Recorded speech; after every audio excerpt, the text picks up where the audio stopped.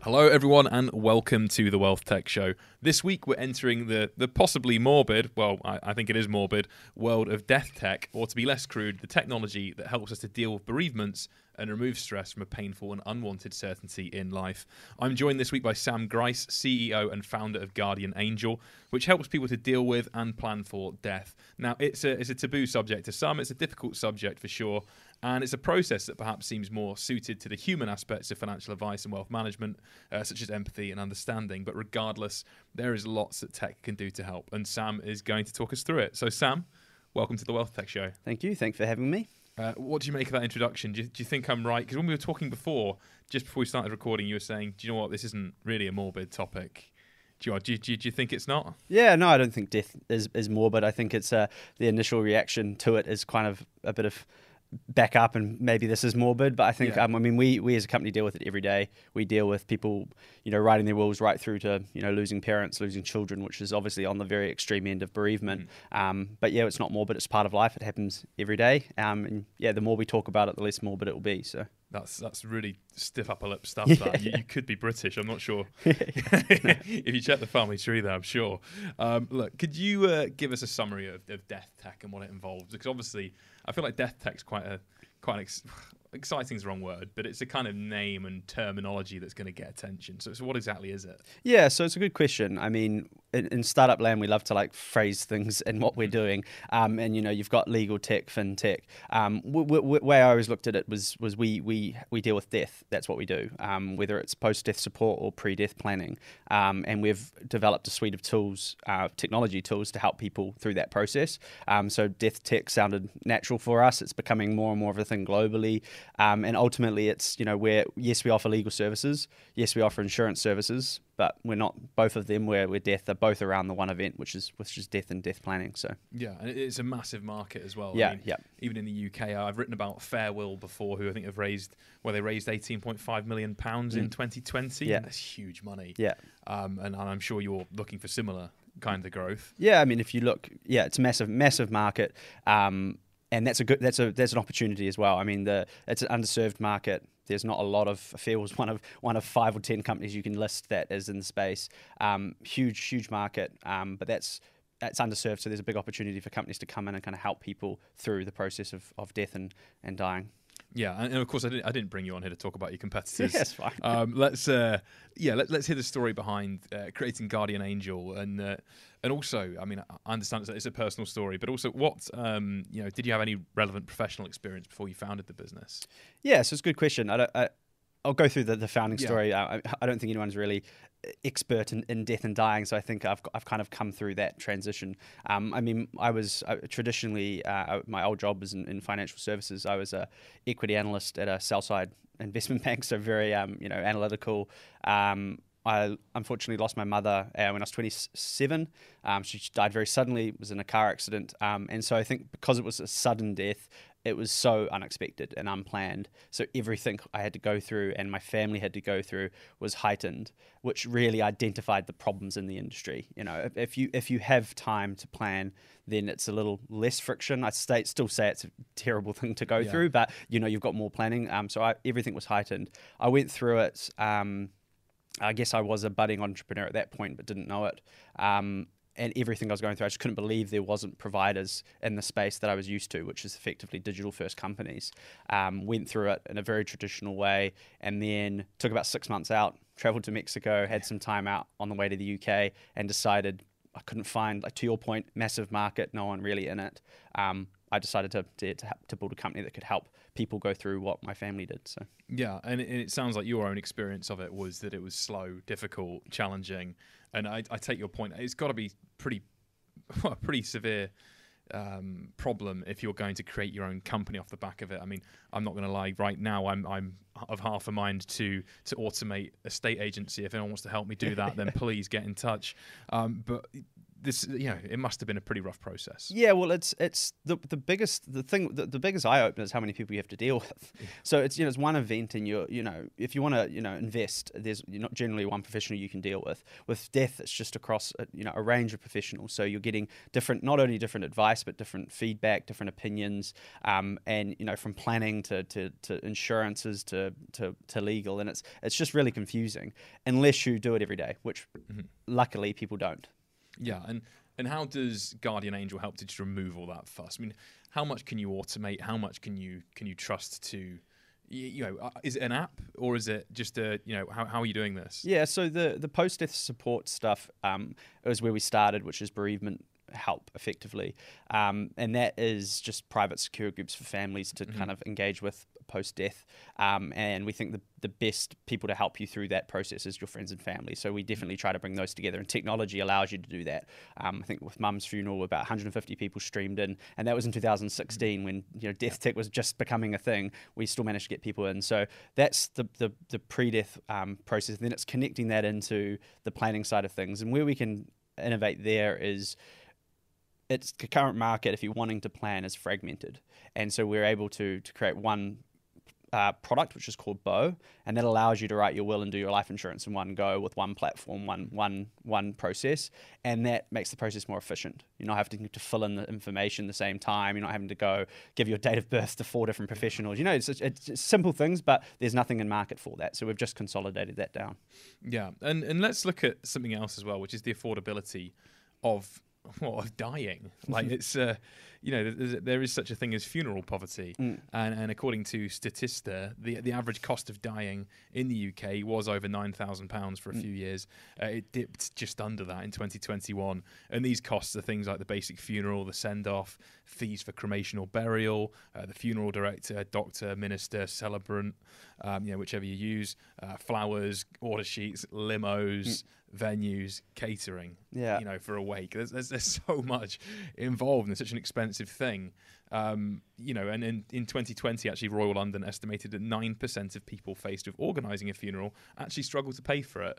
So, is there anything you can do about that from your perspective? Yeah, we kind of, I look at it slightly different if you flip it on its head. So I think the reason those costs are there, I personally don't think the cause of that is unpreparedness. So if you're not involved in the planning, so if I die tomorrow, what do I want to happen? If I don't have that discussion, and I was unfortunately to die tomorrow, my family and friends are going to try plan a send off for me that they think I would want, and because they're not trying to cut costs on my send off, they start to upsell themselves into things and just trying to make it such a special day. Whereas I think if you sit down with someone before they die and have a conversation of what you want, maybe a lot of those additional costs that are coming into the market would be stripped out, and then rather than having a big expensive funeral, why not a small ceremony and then a big party or something like I would want, or a barbecue, something more like that, and that would be more cost effective. So I think putting plans in place will alleviate that stress and that additional cost. But and a lot of the statistics only actually report people going into debt, but there's a lot of people that borrow money from friends and family. So there's a lot more people there's the unknown debt is probably a lot larger than 9%. Yeah, I can imagine. And for Guardian Angel so far, how many people have used your services? Yeah, so across about 160,000 have come through the platform. Wow. That's across pre-planning and post-death support, and we look at it very holistically. So we don't, we try not to separate that side of the business to pre-planning, post-death support. We combine it as one kind of. We view death holistically, so let's talk about it holistically. And so it's about 160,000 across both of those parts. Yeah, and talking about viewing it holistically, something else that I stumbled upon when I was reading on this, and this is, I've got to say, it's one of the most interesting topics I've read about for the Wealth Tech Show. I really enjoy digging into things, but death tech in particular is interesting. There's such a thing as the digital legacy market, which we were discussing before we started recording. So a few things on this. In 2020, the Good Trust survey in the United States found that 90% of Americans don't know what happens to their digital assets, and that includes emails, photos, social media, and online banking. And as you mentioned to me earlier, Sam, you could no doubt add crypto to that and the right kind of access codes that you would need. And in the week ending 4th of March 2022, there were 11,225 deaths in England and Wales, which is not an unusual figure. So this is a market which is big. and people don't know what they're doing with digital legacy. And to give you an idea of what digital legacy actually is, I mean, it's the idea of leaving something behind after you die that people will have, to remember you by, or some access to things you've done. There are companies doing some interesting things, again, in America, because America just does this stuff in a wild way that I find really interesting. There's a company called Parting Stones, which turns cremation ashes into stones. And there is actually a $500 million industry dedicated to turning ashes into nicer things. Along the same lines as Eterniver, which was featured on the US show Shark Tank, that turns ashes into diamonds. And then there's something called Reduction, which turns your body into soil. Right, yeah. So if you ever, what did you want to be? I wanted to be soil.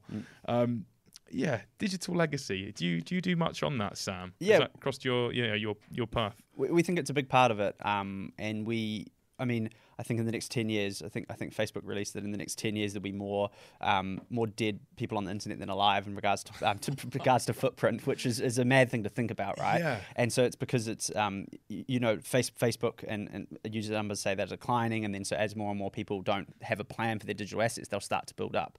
Our planning tool, which is called Bow, has a range of services in it. The most popular by a long shot is social media and password plan, because that's compared to a will, it's about 4 times the amount of requests for that, which makes sense because you're now so online every day dealing with digital platforms. What happens to your Facebook when you die? Can people have access to it? Do you want your mum to have access to your phone? Those type of things you can have discussion, but unless you plan it in advance, it's kind of, you're not going to have a say in what happens post death. Yeah, it's amazing. I kind of wonder where this all ends as well. I mean, I remember you watched Black Mirror? Yes. Yeah. The San Junipero episode. That was something else, and maybe that's the kind of weird path we're on. Yeah, who knows what it will pay, but I think in regards to death tech, it's just getting started, and a lot of those things, like account closure is another thing, which links to your digital footprint. What do you want to happen? Do you just want someone to go and control all, delete? And there'll be services, I think, over the next 10 years that will come out that allow kind of the erasure of your digital legacy, if that's what you want, to be really easy. But there's also companies in the US that are doing setting up. I think there's a company that sets up and allows you to tweet from the grave, in the sense that you can pre-plan years of tweets after you die that get sent out. And I think if that's your personality and what you want to do, then sure. It could be a trigger alert for people. You've given me dangerous ideas here, Sam. Tweet from the grave. No one can respond. God, yeah, I enjoy that idea far too much. I mean, how much of people's kind of demands and requests do you see? I realize you're running the business, so you possibly don't have the chance to get too granular. But do you get much insight into what people want when they're planning ahead these days? Yeah, well, ultimately, I think early stage tech CEO as a product manager to start with. When we were building the products, I was across a lot of the user behavior, so I did see a lot. I mean, we've had things from people wanting to put their ashes in. One guy particularly wanted to put his ashes mix it with melted cheese, form it into a cannonball, and fire it out over the Thames. That's one of the stories I always use, because I think what that shows is, would he have had that conversation in a lawyer's office? I really doubt it. So because he's able to do his digital death planning at home, he's probably that's his personality coming out. And whether or not his family would have executed those wishes is another story, but that would have been a humorous thing for them to read at a time that's pretty rough. And I think that's his personality in a nutshell coming out. And I think that's the idea of being able to plan more on your own time, as allows your personality to come into it, rather than just, this is my assets, these are my beneficiaries, here's my will.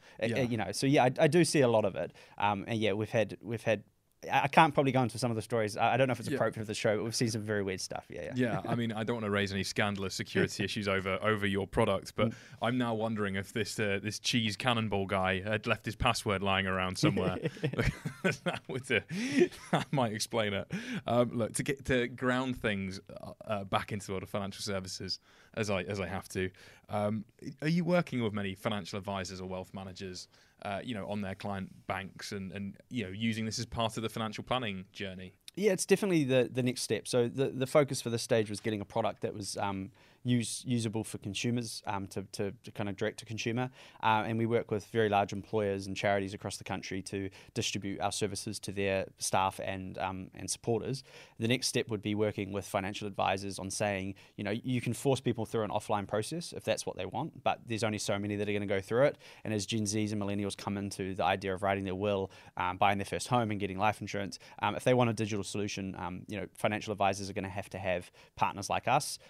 They can do it it themselves, but technology is complicated. There's a lot of work involved in creating a user journey that's easy, and so that definitely is the next phase of what we're aiming to do. We've got early chats with a few financial advisor firms. Yeah, and it might be too early to say, but are you seeing generational differences in how people approach a funeral? Yes, definitely. A younger generation is generally more around celebration of life. So we ask a few questions through the will, but it's definitely more of a small funeral, low cost, and then some sort of party or celebration. Now that may change as they get older. So what would be interesting to see is how many of those wishes change as they get older and have children, because obviously when you've got children, there's a bit more to it, and versus the older demographic. But we've got two.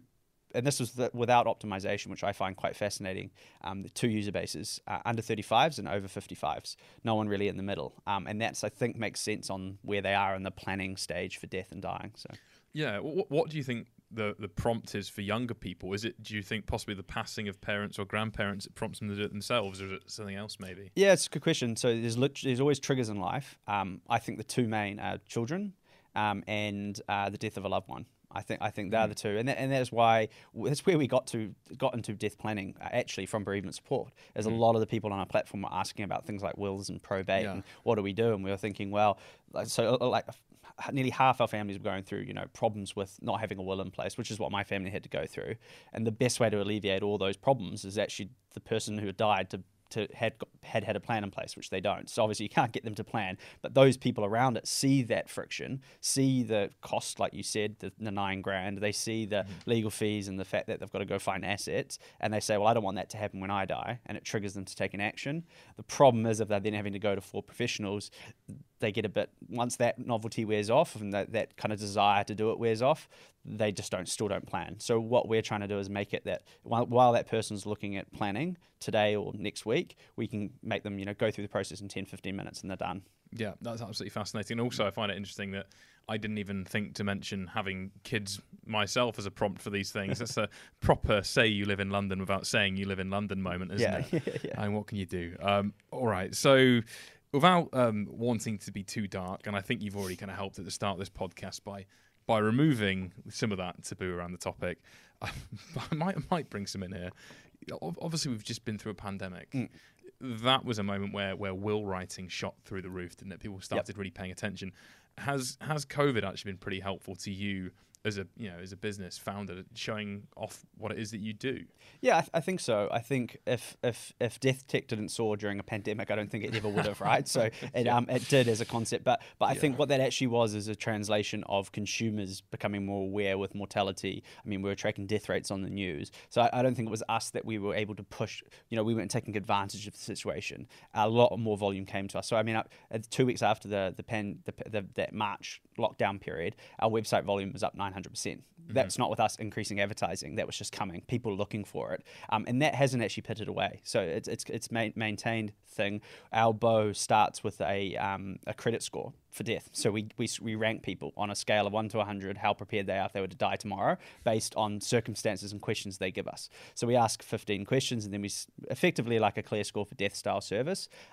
That probably wouldn't have been possible 4 years ago. We would have, people could have been quite hostile, but people are loving the service. About 30% of people are using it. It's really good process. Yeah, you should call it Expirian. Yes. I'm sorry, Expirian. That's good actually. I'm very sorry for that, but I can help myself. Oh god. Anyway, sorry. Back to the podcast. Yeah. So here's another thing, right? Financial advisors want their clients to be looked after in a way that is empathetic and understands their kind of very human needs. And the idea of getting technology into the death process might be, I don't know, sometimes it seems like the wrong way to go about it, doesn't it? I think people think of empathy and technology as two distinct islands. What would your response to that be? Do you think that technology can help be more empathetic, or is it something you've got to be mindful of? Are there certain parts of the process where you have to step in and say, actually, this isn't for technology to do? Yeah, I think it's a really good question. So again, kind of flip that question on its head. Does will writing need to be empathetic? Well, I think the brand and the people dealing with it should be, but ultimately what we're trying to do is alleviate friction after death so that families can be with their loved ones and focus on dealing with grief and dying, not whether a will's written right or going through bereavement issues with lawyers and stuff. So I think by eliminating all the easy friction of death preparedness, so that when the death occurs, there's less friction involved, that allows families to spend more time with friends and family. So I think there is a place for empathy, and ultimately what we've found is that people are doing this for their loved ones, not for themselves. It's a selfless act, preparing for death, because you're obviously you're dead, so you're doing this for your loved ones, and that's where empathy can come through, as the person driving that planning as well. Yeah. Okay. And gonna say, for yourself on a kind of basic human level, and working with people who manage their grief and their estates, I want to ask you kind of a bigger question. What's it taught you about life, and how people find meaning and purpose? Because, the financial side's great and all that, but when it comes to financial planning, people do it so that people can get what they want out of life. What experience have you had from speaking to people about their kind of final days? And how has it guided you into better understanding the kind of human experience? Yeah, so that's a really good question. Quite hard to answer. I'd say I've learned a lot about death, which I guess is natural for what we do. And it's I think death and grief is unlived. I can't even think. It's like unexpressed love, right? That's what you're dealing with. You're going through this, and I think what I've seen is that it's going from, when you started the show, you were talking about death being morbid, which is a normal response, and we get two types of people. People, if I die, just put me in the bin and roll me out, type attitude. But what we're really starting to see, and I think maybe COVID has triggered that, is people are really starting to understand that this is, like I said before, this is for their loved ones, and I've learned a lot about people becoming more engaged with the idea of preparing for death, which is quite good to see, because when I started this in 2016, even talking to investors was hard. It was like, well, what kind of space are you in? Death, what are you doing? It's become a lot easier, and I think that's really nice to see, is that death's becoming, we never used to talk about mental health, and now we're starting to talk about mental health very openly. Death's starting to happen, and that's starting to change, and I think that's really exciting, and that's a good thing I've gone through as well. Yeah, and that's a great answer, because I've kind of asked you for the meaning of life there, and you've done well, right? Yeah, I guess as a side to that, the one thing I've really learned in the startup ecosystem is that when people are passionate about what they do, you see a lot of people in the startup ecosystem that are doing things out of passion, and so many founders have messaged me about my story, like losing mum and then creating a business. And there's so many founders out there doing something, not in death. I kind of went very honed in on the issue, right? I'm going to start a death company. But there's people that have started like yoga businesses, and very different. But it's like, how did they deal with grief? They dealt with grief through meditation and yoga, and now they've created a series of studios to help people deal with yoga. So you see a lot of that come out, and I think it's learnt me a lot about, like, if you're ever going to start a business, it has to be what you're passionate about, and that's contagious when you speak to them. So yeah. Look, Sam, thank you so much. You've given us a great insight into death tech and what you do. We've learned about Cheese Cannonball Guy, and I like to think that Experian has legs. Yeah, I think so. I'm doing my best with that. Sam, thank you for joining the Wealth Tech Show. Thank you for having me. And thank you to everyone who's listened in. We'll be back again next week.